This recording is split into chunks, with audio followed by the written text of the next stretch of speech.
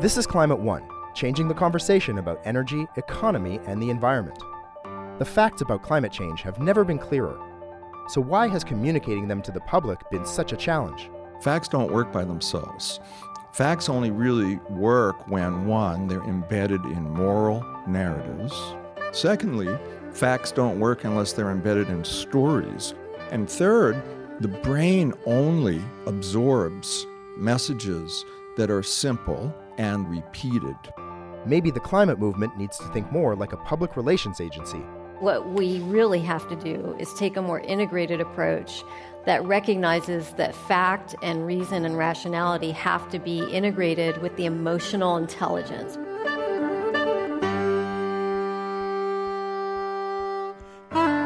Selling the science of climate change. Up next on Climate One. I'm Devin Strolovich. The scientific consensus is that human activity is cooking the planet and disrupting our economies. Yet many people still don't believe that climate change will affect them personally, or they deny that the problem is urgent enough to take action that would disrupt their lifestyles. Can better communication, maybe in the form of a PR campaign, help sell the science of climate change? In the first part of today's show, Greg Dalton talks to David Fenton, the founder and chairman of Fenton Communications. Over 4 decades, David has pioneered the use of PR, social media, and advertising techniques to advance social change. Some of his best-known campaigns include stimulating the rise in organic food sales, saving swordfish from extinction with a coalition of top chefs, public health campaigns against tobacco and endocrine-disrupting chemicals, and many more.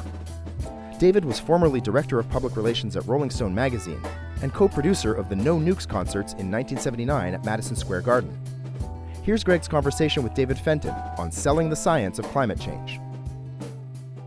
So you helped the scientist James Hansen create his TED Talk. So tell us how you helped him create some drama around his TED Talk and how that gets to the need to communicate climate more effectively. Well, part of my job is to help scientists speak English and acceptable, accurate drama. So I was helping the great Dr. James Hansen with his TED Talk a few years ago, and he said to me, well, David, I really want to explain to the audience that the Earth is so way out of energy balance. There's so much more energy coming into Earth than is able to go back out to space anymore. And I said, okay, Jim, that sounds great. How much is it? How bad is it? He said, it's really a lot. He said, it's 1/4 watt per square meter. I said, Jim, that doesn't sound like very much. I don't think people will get that. And Jim got angry at me, and he said, what do you mean? There's a lot of square meters on the Earth. I said, well, do you think you could figure out another way to express that that would be accurate, but that would convey, why you're so concerned a little bit more? So he took out a calculator, and he crunched a bunch of numbers, and he said, it's the energy equivalent of 450,000 Hiroshima-size atomic bombs going off in the atmosphere every day. I said, wow, now I think people will get it, Jim. That's a lot of energy we're trapping, isn't it? So same facts, different narrative, different effect.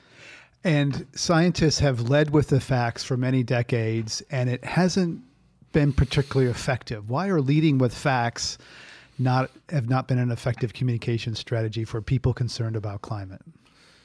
Well, there's a number of issues there. Facts don't work by themselves.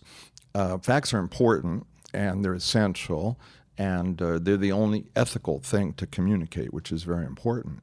But facts only really work when, one, they're embedded in moral narratives. People are moral actors. They have different moral systems, so you have to match the facts to that. And secondly, facts don't work unless they're embedded in stories. The brain processes stories much more than it does isolated facts. And third, the brain only absorbs messages that are simple and that are repeated. This is the essence of cognitive science. It's the essence of communications theory. So if you're not using effective messages that you repeat, and are simple, then you get nowhere. And we have a great practitioner of this now, I'm sorry to say, in our president. Make America great again. I'm sorry, but it works. In our community, in the NGO, activist, science, legal community, we don't like simplifying things. Things are complicated. We hate repeating ourselves. So the things we don't like are what works. So we need to deal with this. Saddam 9/11, Saddam 9/11. How many times did we hear that? And even though it wasn't true, a lot of people, it sticks. So, Goebbels, of course, said that you repeat the big lie often enough, it becomes the truth. Well, for those of us interested in communicating the truth, again, it's the repetition is the key issue. So this is another reason why scientists haven't succeeded at this. I mean, they tend to be often poor communicators. They make things too complex. They don't like repeating themselves. They don't tell stories. They tell facts. They lead with what they don't know, not what they know. Right. They stress uncertainty in ways that the public doesn't really grasp. But it is a tough problem. Communicating climate change is a very tough problem. It doesn't trip the normal hormonal responses we evolved to protect ourselves with. You can't see it. You can't taste it. You can't smell it. It appears to be in the distant future. So communicating it is a challenge. There's no question about it. But the other thing that I think is happening is that in the old days, journalism had more power, and it has much less now. It's still very important, but it's not enough anymore. The media is very fragmented.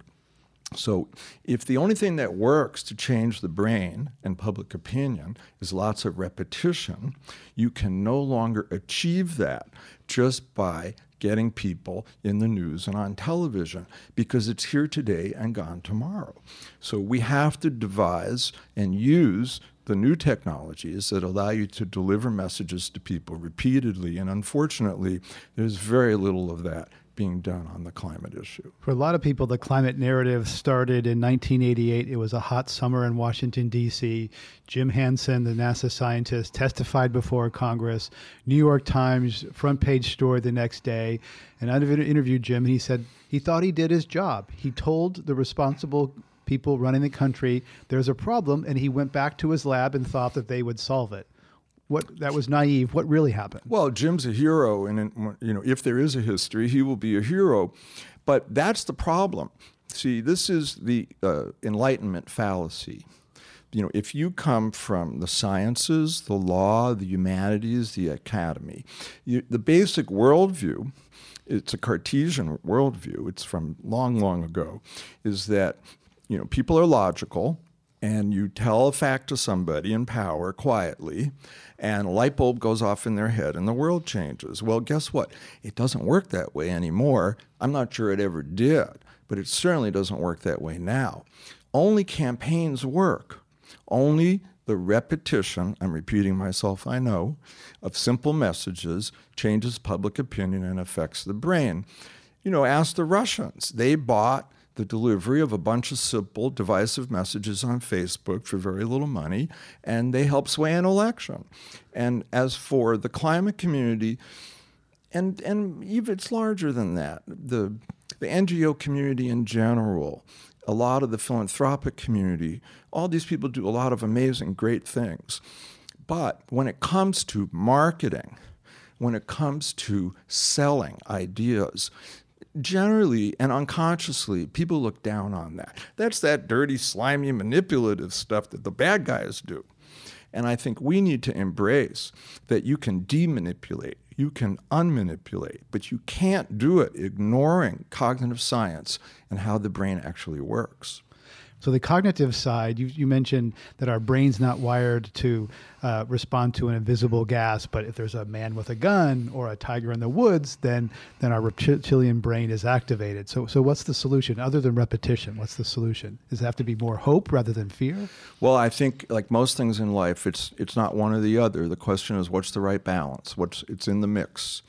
So not enough empirical work has actually gone into this to really figure this out. But my strong suspicion is if we did that work, what we would find is that the message has to mostly be hope. But it also has to have some fear. So you have to have hope because otherwise people's nervous systems shut down, contemplating what is in effect the death of our species. And who wants to think about that? In fact, psychologists have theorized that a lot of people, the mental pathways they use to think about climate change are the same mental pathways we use to think about death and dying, and who wants to think about that? So you have to lead with hope, and there is a lot of hope. This is a solvable problem if we hurry up. But if you don't also explain to people why we have to hurry up, the fear factor, you will not get the social mobilization that we need in time to save ourselves. You know, a lot of people don't understand that the carbon and methane that we're emitting today, especially the carbon dioxide, will stay in the atmosphere for thousands of years. And so the atmosphere is already full. You know, the mental frame image of pollution in most people's minds is there's a smokestack, the dirty stuff goes up, and eventually it comes down. Not true in this case. So that's why we are running out of time. So we do have to have a mobilization of opinion.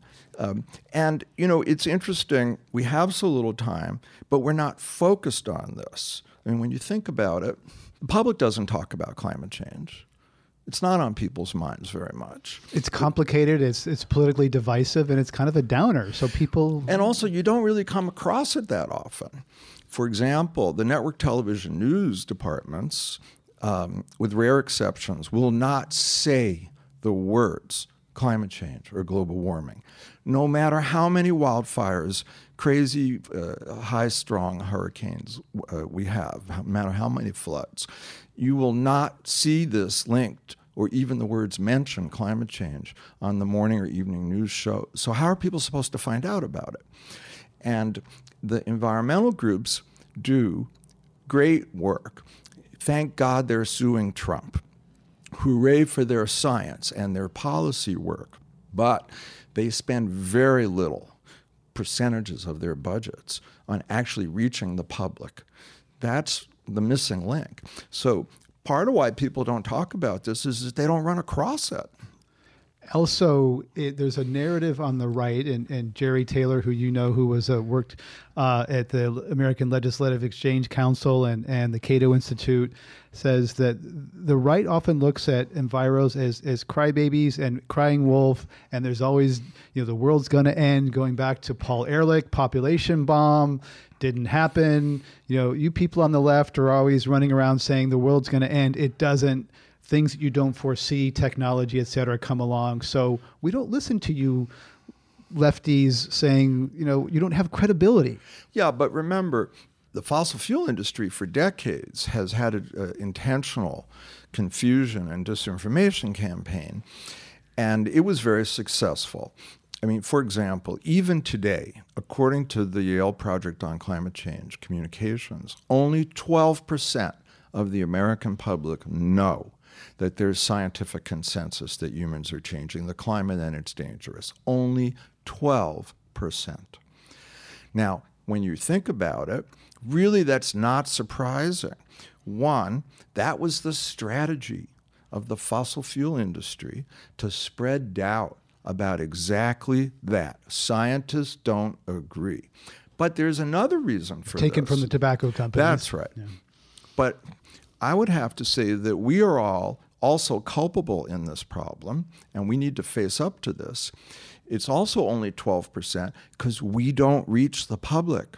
We have no project in any scale worth mentioning to actually explain to people that the scientists agree. And the research at Yale shows very clearly that in any population, when you show them that there's scientific consensus, support for action goes off the charts. So this is why I'm actually still optimistic, even though I hang out with climate scientists, and I don't recommend people do that because it's hard to be optimistic when you hang out with climate scientists, and you can understand why they are so freaked out because of what they know. I'm optimistic because we have never really tried to reach the public consistently and systematically at scale. And I believe we can get them on board, and I don't think we can succeed without them. You're listening to a Climate One conversation with David Fenton about selling the science of climate change. Coming up, Greg Dalton learns more about David's elevator pitch for climate. Don't talk about the planet. That doesn't appeal to the public. And besides, the planet will be fine. It will recover in geologic time. We just won't be here. This is about humanity. That's up next when Climate One continues. Sponsorship for the Climate One podcast comes in part from Villanova University. Passionate about sustainability? Villanova University offers graduate degrees in sustainable engineering. The master's and the PhD can be completed as a full-time or part-time student, online or on campus, and is available for engineers and non-engineers alike. Villanova's interdisciplinary program explores the full environmental, social, and economic aspects of sustainable engineering. VUSustainableEngineering.com. We continue now with Climate One. Greg Dalton is talking about selling the science of climate change with David Fenton, founder and chairman of Fenton Communications, and a 4-decade veteran of public relations campaigns for the environment, public health, and human rights. Here's your host, Greg Dalton. Are you sincerely optimistic, or do you just say you're optimistic because you think you have to express optimism to be effective? No, I'm optimistic. I mean, I'm realistic. It's too late to avoid some terrible consequences. But it's not too late to avoid the worst. So had we tried to really get people to understand the urgency of this in a way that they can understand and that actually reaches them repetitively and failed, I'd be really depressed. But we haven't tried it yet. I mean, imagine, I know a lot of people in the environmental community who think we should not talk about climate change. We should just say, clean energy, isn't it great? Don't use the dirty C word. Look at the polls. Everybody supports clean energy. Well, that's true. But we're not going to get the level of economy-wide mobilization that we need to transform the energy system rapidly in time to avoid the worst consequences without public understanding and support. The notion that you can solve this without people knowing about it or talking about it, that's an elite fantasy. And we live in a time of populism where people question and distrust elites, whether it's financial elites, political elites, scientific elites. There's an anti-intellectualism, an anti-science stream in our country these days that is bigger than the Trump administration. There is. And it's fueled by, some very nefarious forces, including in the media. But I think that we can reach people, but we don't have a project to do it. That's not what our community does. The great linguist, Professor George Lakoff, retired now from UC Berkeley, he has an interesting theory about why this is.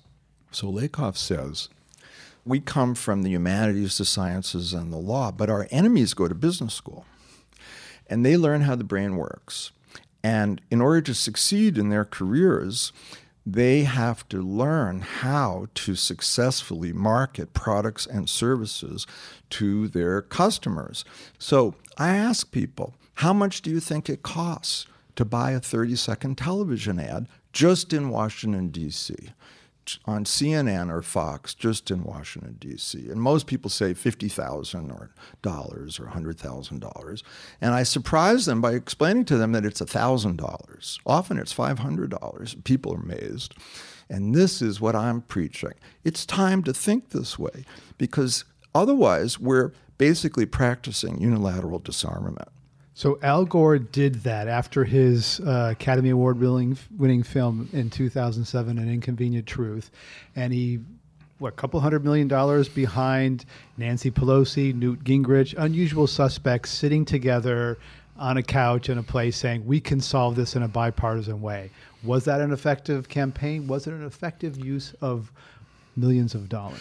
A few answers to that. So one, again, only repetition works. That was 2007. So it's been 11 years. We haven't done anything like this since. I would say also that in hindsight, it would have been good perhaps to spend more of that money on explaining to the public more simply what's at stake and how this works. See, I think people can understand it. But look at our language. If we talked about, we're trapping heat on Earth so it's getting hotter and the ice is melting and it's going to flood our cities, that's not hard for people to understand. But even now, the community talks about this issue every which way. It's the Tower of Babel. So the other side has its simple messages that they all use, and we have complexity. So who's going to win that? I actually think that a lot of people see it in their gardens. They see it in the weather. They see it around the country. Of course, they know about faraway places that they don't really know or care about, the poles, et cetera. But what they don't know is what they can do that will make a difference. Well, here's the figures. So 70% of the American public agrees the climate is changing. Only 51% believe it's humans. But I think perhaps most importantly, only 20% think it's urgent. So the urgency of this issue has not sunk in to this culture. It has not. And that's our job, because it's the most urgent thing we face. You know, the way I like to talk about this is I'm interested in a lot of other issues, but we won't get to solve those issues if we don't solve this one in a hurry. Right. Hank Paulson came to Climate One and said, as bad as the financial meltdown was, a group of people could get in a room and had the tools to put out that fire. They printed money, they bailed out the banks. You know, it wasn't pretty. You can debate it, but they had the ability and the tools to do it. When it comes to climate, when it gets to that really bad point, humans don't really have the tools to address the climate once we've gone over the cliff. You know, as Dr. Hansen likes to say, once the ice sheets start to move, we don't know how to stop them. Right. You know, I tell people I work with, we should not use the word environment. The word environment means to the public that you care about something other than them. It's separate, yeah. That's right. Mm-hmm. You know, I tell people, don't talk about the planet. That doesn't appeal to the public. And besides, the planet will be fine. It will recover in geologic time. We just won't be here. This is about humanity. And if we make it about that more, and we show people more clearly and simply and repetitively, look, we're at a fork in a road. There's two paths, basically. So one's a really beautiful path. You get clean energy. It's cheaper. The cost of energy will just keep falling if we do it right. You'll have lots of jobs. You'll have much more prosperity. You'll have a stable climate. It's really great. You'll put a lot of people to work insulating all their buildings, putting up solar panels, painting their roofs white. Sounds pretty good, right? The other path is certain decline. Certain economic decline, certain suffering, certain. So why would you allow just a very few people in the fossil fuel industry and their political agents to force us down the road of decline? That's just crazy. If you look at the mobilizations recently, gay marriage was very personal. People started to know someone in their family, someone at their workplace. Why don't they have the same rights as me? Gun violence, Parkland, those students, it's very human. There's a human face to the victims. That's right. And the villains. Me Too. There's a human face to the victims. And they're all moral movements, right? And the villains. Climate doesn't fit into that same kind of human face of the villain or human face of the victim. No, it does fit in. The face of victims is a polar bear, not a human. Well, it does fit in. It's just we haven't done it right. It is the ultimate moral issue, whether we're going to allow a small group of people to destroy the future of humanity and civilization. That's pretty much a moral issue. And we're victims of the fact that we can't change the energy system on our own. Only collective action can do that. You can't blame the victims. And everybody, we're all trying to do the best we can with that. It's not so easy. So you don't think we're complicit? Well, I don't think we're responsible. This is an industrial economic planning issue that you can't blame on people. We need an economy-wide mobilization, and I'm sure it will happen. I spend more and more time talking to Republicans about climate change because it's essential that we make this a less partisan issue or we won't solve it. We have to have Republican support. We're not going to get all of them, but I think we can get quite a few. And I tell them, we're all going to end up on the same side of this issue eventually. All of us. It's going to be like we've been attacked by a foreign power. The problem is, if we wait till that's so obvious, that the weather has made it so obvious, too late. You're listening to Climate One. Greg Dalton is talking to veteran PR strategist David Fenton about selling the science of climate change. Some people say that the most prominent messengers are these predictable liberal faces, Al Gore, Leonardo DiCaprio, maybe even Bill Nye. Where are the new messengers? Who are the messengers you think they're effective to reach people on the right who are NRA members and people who don't call themselves and would never call themselves an environmentalist? Who's reaching across that divide? Well, there are some great spokespeople now from the Republican side that has appealed to conservatives, libertarians, evangelicals. The problem is they're unknown because there is not a project and there's not funding to help them become well known. There's a lot of philanthropic money in climate change, thank goodness. The problem is that most of it goes into what I call the supply of policy. People fund studies, reports, science, meetings, conferences, opening offices around the world. And that's all great, and it has achieved a lot. We now don't lack a supply of policy. We know what to do. We lack demand. But almost no money is going into stimulating demand, and that's what needs to happen. So take, for example, Dr. Katharine Hayhoe is a Christian evangelical climate scientist at Texas Tech.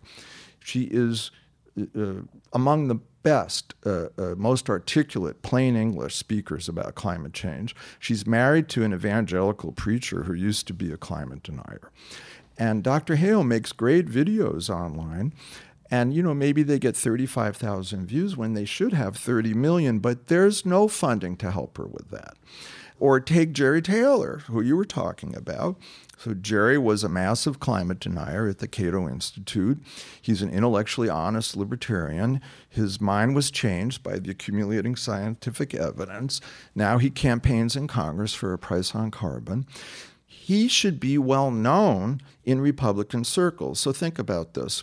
We're all upset we'd have so few Republicans involved. But if you're a Republican in America and you go into your social media feeds, all you're going to see is that climate change is a hoax. That's it. You will get no other information.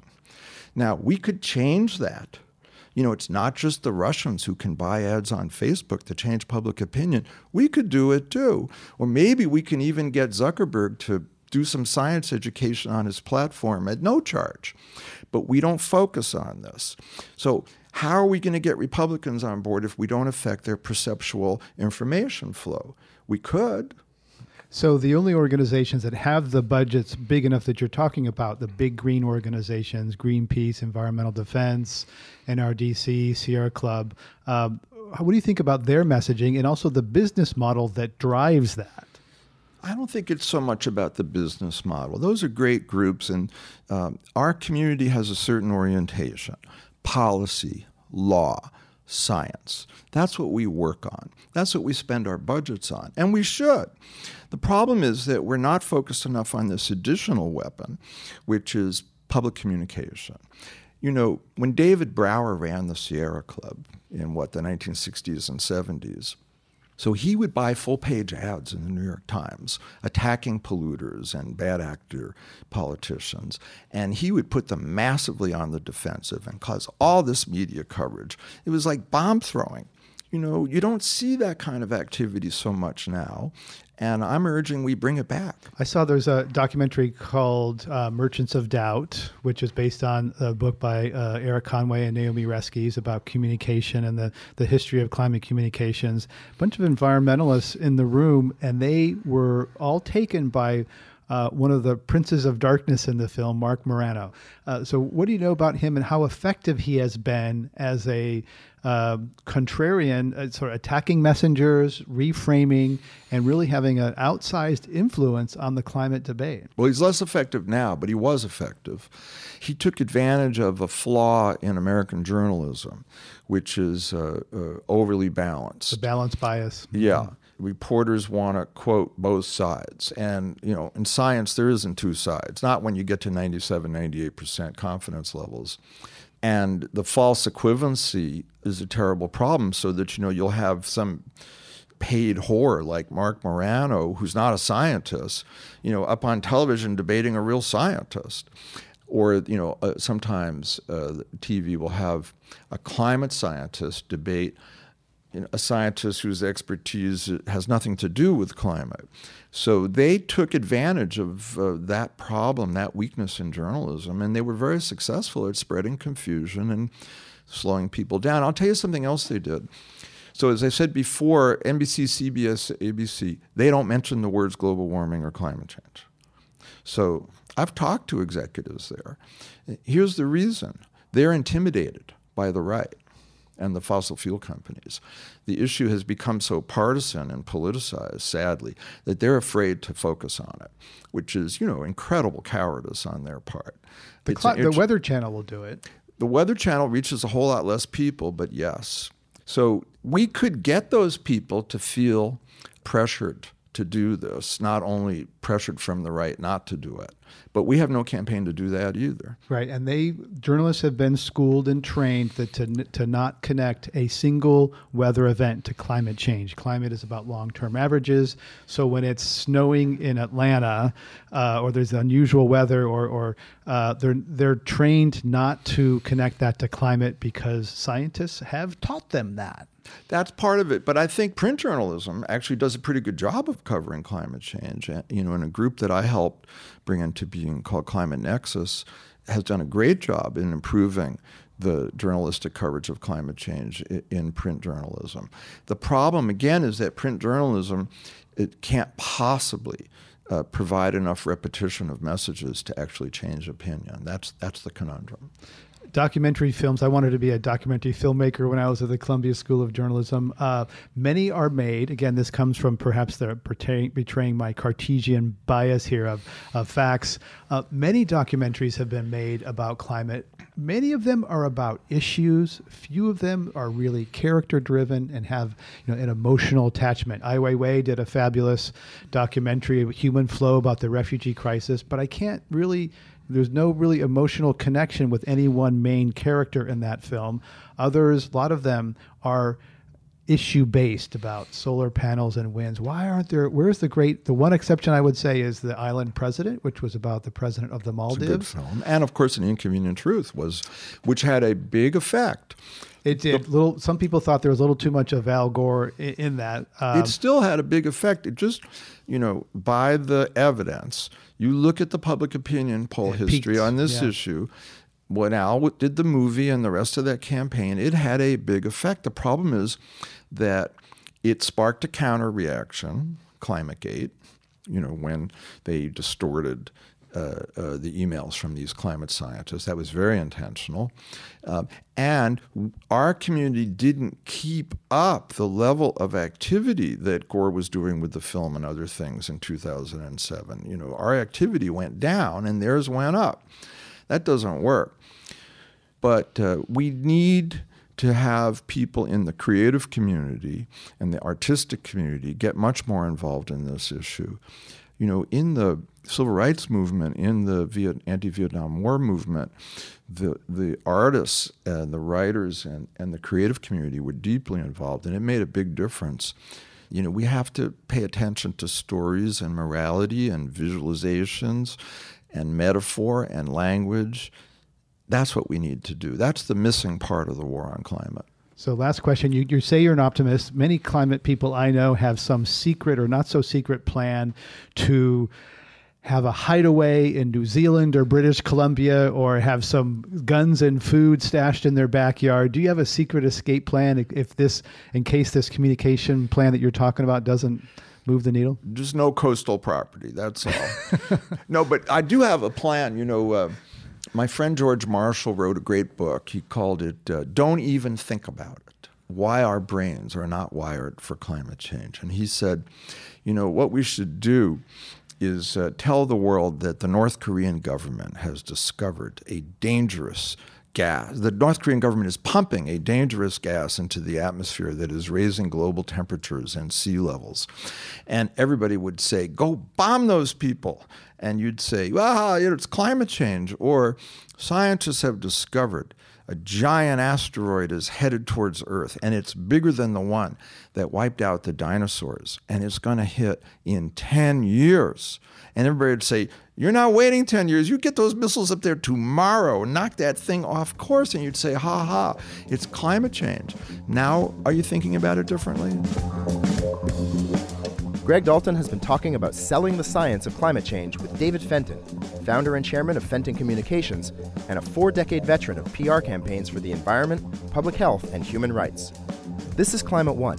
Coming up, Greg welcomes a new panel of guests and talks about strategies for challenging climate change denial. When we're in social interactions with people we trust and care about, that is absolutely where we can start to see openings in the fixation on the denial. That's up next when Climate One continues. You're listening to a Climate One program about selling the science of climate change. Greg Dalton now welcomes Michael Mann, Distinguished Professor of Meteorology at Penn State University, Renee Lertzman, a writer focused on the psychological aspects of climate and the environment, and Christine Russell, a veteran science journalist and senior fellow at Harvard's Kennedy School of Government. Here again is your host, Greg Dalton. Renee Lertzman, science is complicated, it's abstract. Yeah. Do we focus too much on the science, and is it more emotional things that people respond to? Yeah, absolutely. When we're confronted with information that brings up conflict with our beliefs, our worldview, our ideology, whatever, our mind will actually generate incredible strategies to deny, repress, and basically avoid our engagement with the situation and with the reality. That's just neurologically, from a neuroscientific perspective, that's what our minds do. When conflict is introduced, our neural networks are activated, and we actually do seek out scenarios that help us stay in alignment with a worldview. And I think the reason why the messages and the discourse have efficacy and land with people is precisely because there's a incredible difficulty in coming to terms with what's happening. So, I'm also reminded in interviews I've done with Republicans around climate change, hardcore skeptics, that we see exactly what we're talking about. A lot of vacillation between a recognition and acknowledgement. Somehow you kind of know that they know deep down that something's up, but they can't allow themselves to go there because of my identity, affiliation. It doesn't feel safe or acceptable to do that. Our job is to try to make it more safe, to make it to give one another permission to actually go there. Christine Russell, has the media done a good job doing that? Well, first of all, the media is a plural word, and so I think I've seen a number of nostalgia pieces recently. Remember the good old days of Walter Cronkite, where that's the way it is. And I think people are really realizing that, again, a lot of the polarization is because people are getting their information from so many different sources.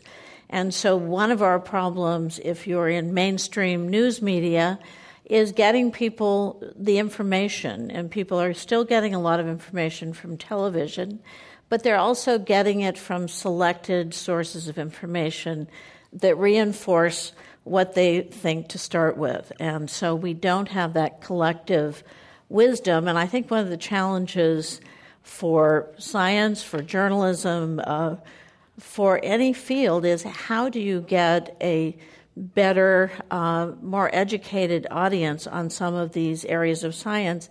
And I think the news media has lost a certain amount of trust, and people are blaming the media, and particularly on the Republican side, the media is as much a target as everybody else. And so we, I think, in the news media, in mainstream journalism, really have a challenge to try to reach out in a bigger pond and reach other people than just preaching to the converted. So I think we really have a challenge, and I think we're going to have a lot to cover in the coming months, that's for sure. Mike Mann, I'd like to ask you about a real legitimate villain, perhaps. Frederick Seitz was former president of the National Academy of Sciences, president of Rockefeller University, won many awards, and he, you write in your book, The Madhouse Effect, is a founding figure in the art of modern-day science denialism. So tell us how such a distinguished figure went to the dark side. Yeah, when people say, how is it that somebody that smart cannot get the science of climate change? It's not a matter of intelligence. I think we have to recognize that. There are ideological issues at work. In his case, he actually ended up receiving, I think, something like $70 million from R.J. Reynolds Tobacco to found an institute whose primary function would be to attack the science linking tobacco and human health. And there's a famous saying attributed to Upton Sinclair. It's very difficult to get a man to understand something when his salary depends on not understanding it. And so I think we have to recognize that there is denialism that comes from exactly the place that Renee is describing. Some of it comes from a self-interested sort of origin as well. And I think in some sense, that's the more challenging denialism to access and maybe convert and turn around because it's so self-interested and it's so tied to ideology. I don't think any amount of information was going to convince a former president of the National Academy of Sciences, that he was wrong about this science. I think he was absolutely convinced that he was right, and he was convinced that he was doing the right thing from a political standpoint. I think that's a harder nut to crack. I think it's part of what we face, the fact that the same interests, some of the same talking heads who were working for the tobacco industry decades ago, denying the connection between tobacco and climate change, are today receiving money from fossil fuel interests to undermine the public's understanding and policymakers' understanding of the science of climate change. And that is the same argument today is being made actually by the same lead attorney from the tobacco wars, is now making the argument that ExxonMobil, for example, may have engaged in exactly the same behavior. Renee Lertzman, I want to ask you about the power of personal influence, personal experience, and perhaps children getting to deniers as a way of changing people's minds that have not otherwise been changed by facts. Right. So, yes, there's enough evidence and research that supports the fact that when we have direct experience of issues, that influences our perceptions, but we want to be very careful that we don't go too far in that end of the spectrum. So going back to the point around our psychological challenges around engaging with these issues, we do have imaginations. We do have capacity to engage with our imagination, but having that direct visceral experience can support that, but it's not the full story. So Kari Norgaard's work in Norway, her book Living in Denial, explores how people living in a village where snow was literally not there, people were still in profound denial. So even when things are right in front of us, waters are rising, homes in Calgary are being flooded, people can still absolutely be in denial of what is happening. The point that you mentioned around the influence of children is also becoming more recognized as very powerful. So one organization, the Alliance for Climate Education, that I've been working with actually is focusing on supporting young people to have more effective conversations with their parents. We're going to be studying that, doing research with some folks over at Stanford. So we will be able to see how the conversations that young people, especially teens, are having with their parents and how that might introduce some openings.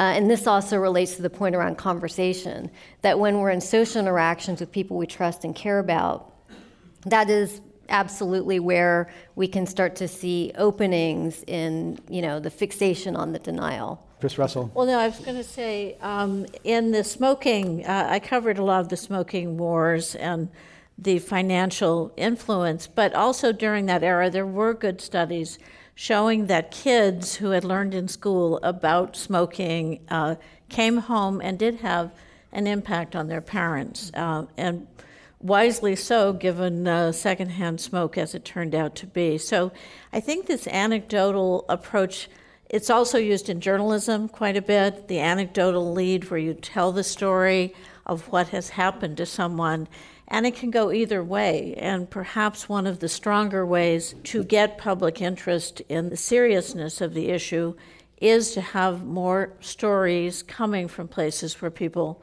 are being impacted. And I think one of the surprises, in a way, is the evidence that is happening all around us, as opposed to there'll be more to come, obviously. But I think telling more stories about how it's impacting and then bringing the science in to explain how that might be related or precursor and such has always been an effective way, I think, giving people, and it doesn't happen in journalism, it's always a challenge as a science journalist, figure out how to get the science out in a kind of easy dose and not cough medicine. So we did a poll on Twitter. We had 850 votes, and we asked the question, what do you think about human-caused climate change? 61% said it's real and will impact me. 11% said it's real and won't impact me. 12% said it's natural, and 16% said it's a hoax. So I want to get to this, it's real and won't impact me, because Renee Lertzman, that's a form of climate denial light. We're talking here about denial, which is it's not happening, and we hear about that. But there's another thing, which is it's happening, but it's going to hurt people far away, or polar bears, or people on Pacific Islands. It's not going to affect me on a hill somewhere where I'll be safe from sea level rise. Right. I call this the kinder, gentler climate change denial. Right, exactly. Yeah, Mike's written about the kind of these variations as well. So there's some nice research out there around these variations. You can think of it as rationalization, distantiation, where you're actually putting space or distance between yourself and the issue.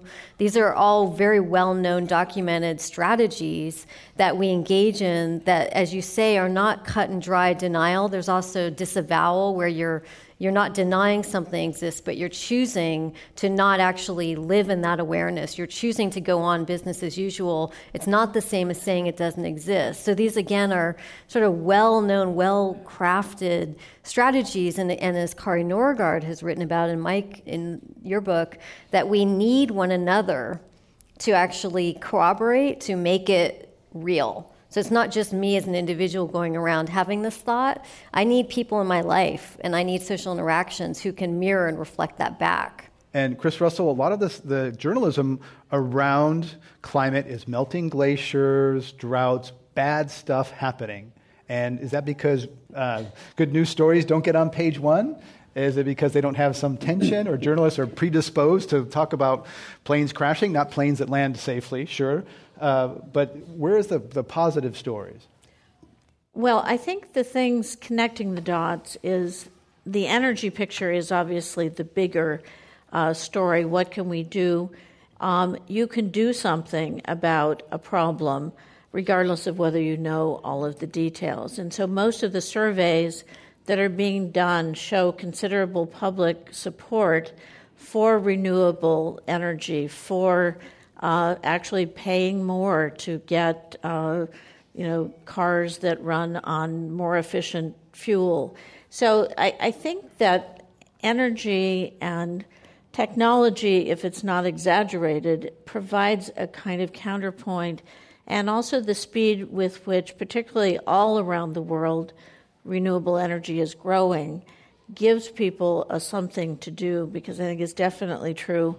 Particularly, we've got to stay away from the stories that the ice is up, the ice is down, and try to have more context in these stories. But I think more coverage and getting the business and energy reporters to also bring in the science and explain how this more efficient car or electric car, I guess, how that connects to doing something about the environment and about climate change. Mike Mann? Yeah, I was just going to say that that sort of the ice is up, the ice is down. Andy Revkin refers to that as the whiplash effect. These seemingly contradictory stories that people hear that causes confusion and doubt and potentially denial. Renee Lertzman, facts are confusing. Facts haven't changed. This mountain of facts haven't caused us to do the thing that we need to do. Can we just put science and facts aside and deal with something else? No, absolutely not. But what we really have to do is take a more integrated approach that recognizes that fact and reason and rationality have to be integrated with the emotional reality. I think in the focus on solutions and positive stories, we want to be very careful that that's not actually sufficient. It's sort of like what's called bypassing. When you just focus on the kind of rah-rah, here's the good story, you're not actually addressing the other part of the story and the experience that this is a little overwhelming, it's a little scary, this is a little confusing. And I think if we do more experimentation in our communications, and this is a place of innovation, we're all being kind of forced to do things differently right now, to experiment with addressing the reality and the facts and the solutions, but bring in a little bit of that emotional intelligence, bring in a little bit of that, this is kind of hard or whatever that is, and then move into and look what's happening now. And I think we'll see a much greater level of receptivity and engagement in the issues if we take that more kind of an integrated angle.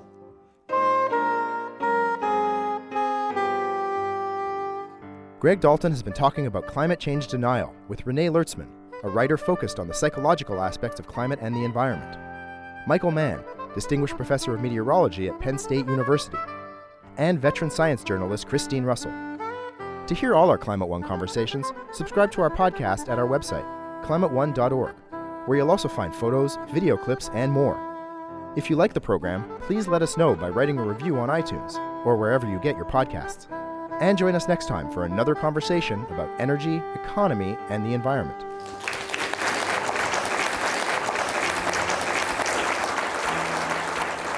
Climate One is a project of the Commonwealth Club of California. Kelly Pennington directs our audience engagement. Carlos Manuel and Tyler Reed are producers. The audio engineer is Mark Kirshner. Annie Chelsea and Devin Strolovich edit the show. I'm Greg Dalton, the executive producer and host. The Commonwealth Club CEO is Dr. Gloria Duffy. Climate One is produced in association with KQED Public Radio.